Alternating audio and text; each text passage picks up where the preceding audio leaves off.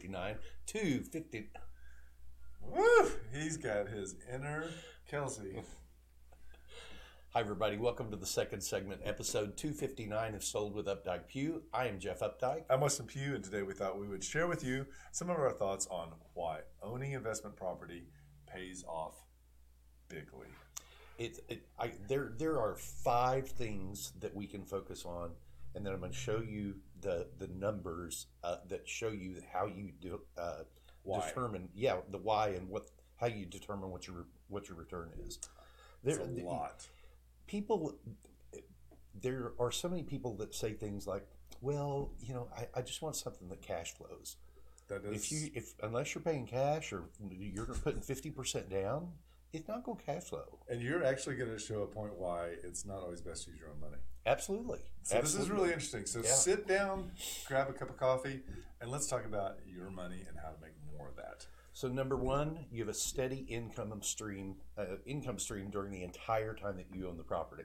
Exactly. Keep it rented. You might miss a month here or there with the changeover of tenants.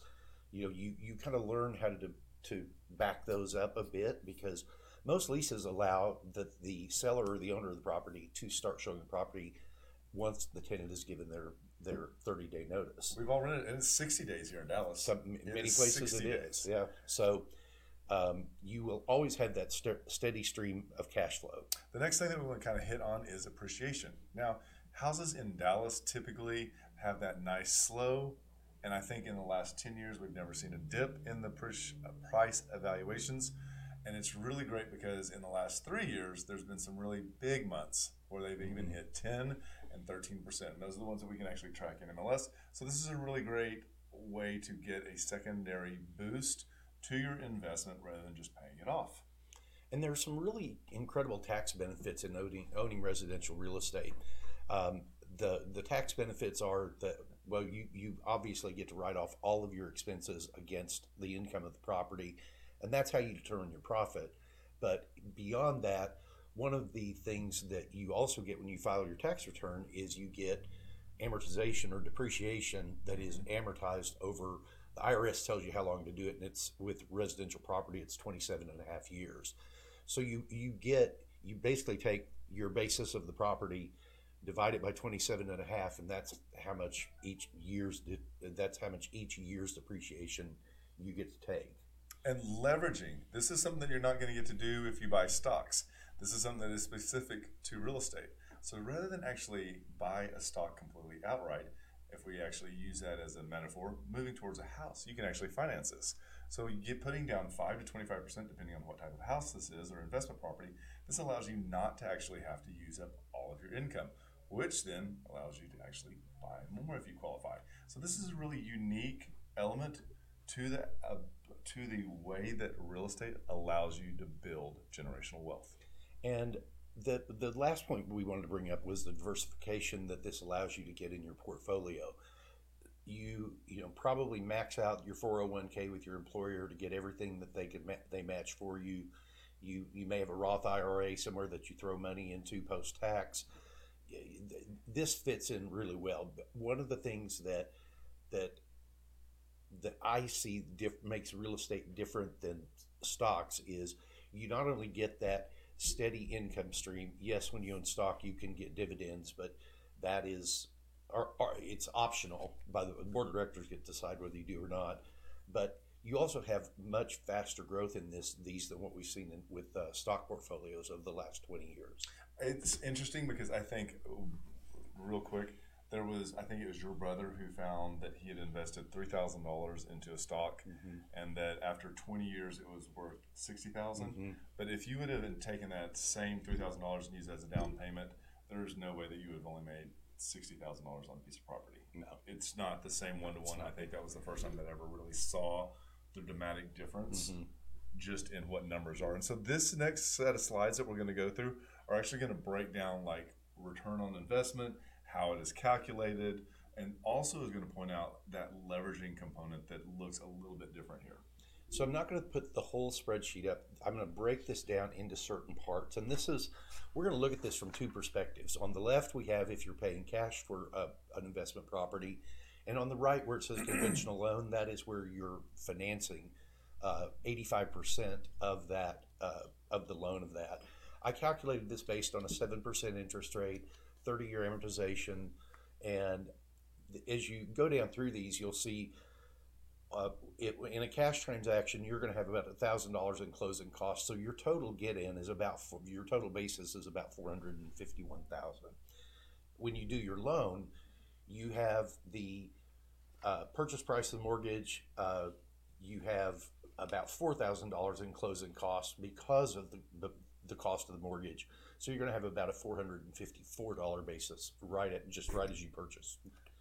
So it's almost the exact same thing. And if we look and scooch over to the next slide, that's going to allow us to calculate what gross income is. And gross income based on the $450,000 home that we're metaphorically talking about or hypothetically talking about. This gives us 12 months at $2,500. That's roughly a good income on a 3-bedroom, 2-bath in this area. That gives you $30,000 a month, and that is for a year, and that is for both sides of this house. The next slide. So these are annual expenses that you're going to get to deduct. Again, on the left, we're going to be looking if you've bought the property with cash, and on the right is if you have done a mortgage with it. So on the one difference that you see there is the difference in the interest that is paid when you have the mortgage. I ran an amortization schedule on the loan that I described a minute ago, and the first year's interest that you would pay is that $24,441.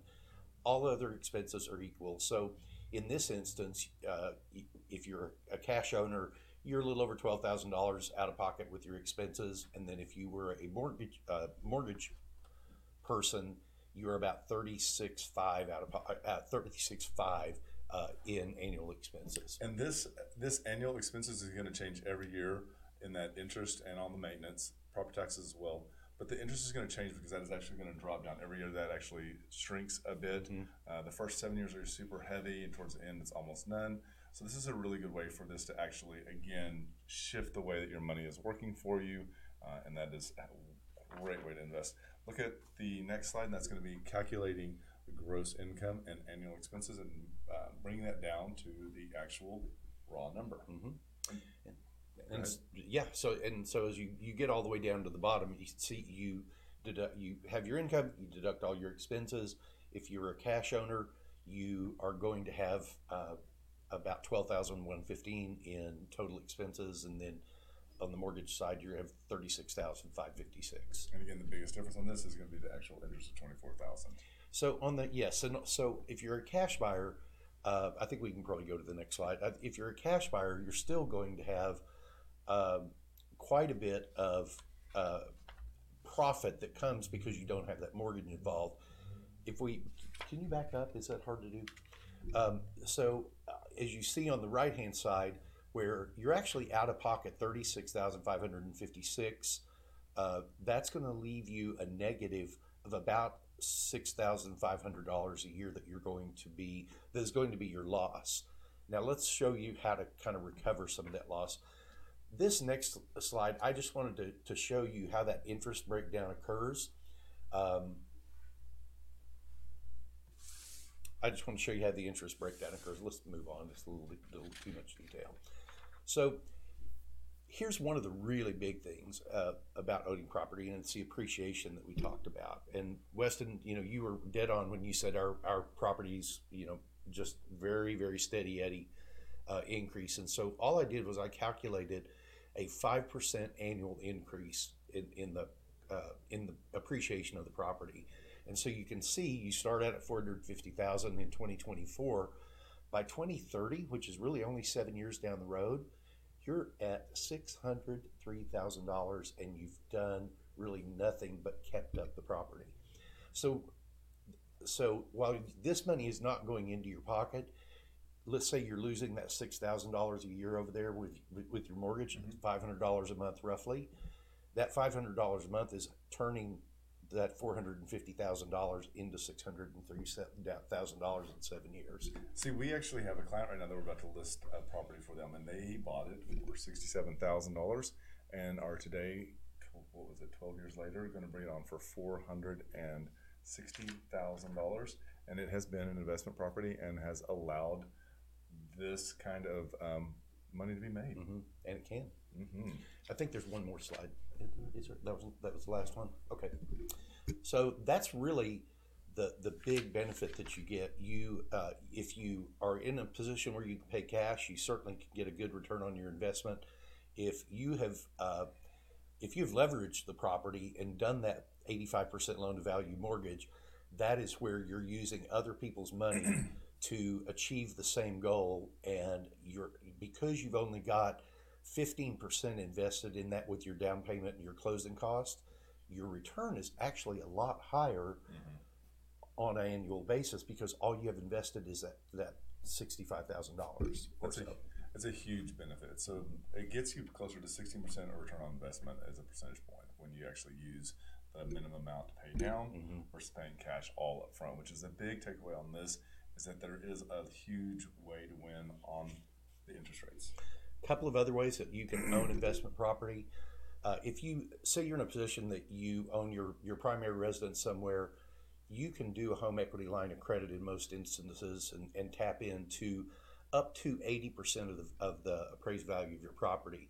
Now, if you, let's say that it's a $500,000 house and you owe $200,000 on it, that $200,000 is going to be considered in that 80% number. So you have to have sizable equity in it for that to really make sense to do. One of the things to keep in mind is that this is such a good way to make money that you can look at all of the investment groups that are out there now that are gobbling up these $300,000 to $500,000 properties. And if they're putting their numbers to it and their finances have said yes as a go, this is definitely something that you should look into it, diversify, and let us know if we can help you. If you have any questions about it, give us a call, put a note in down below. We always watch that. And that is, if there's anything, sorry, I got a little lost there. You did. Sorry. Driving on down. So if there's any other topics you want us to talk about, please let us know. Just put those in the comments and we'll make it happen. And just remember, we want to be realtors for life.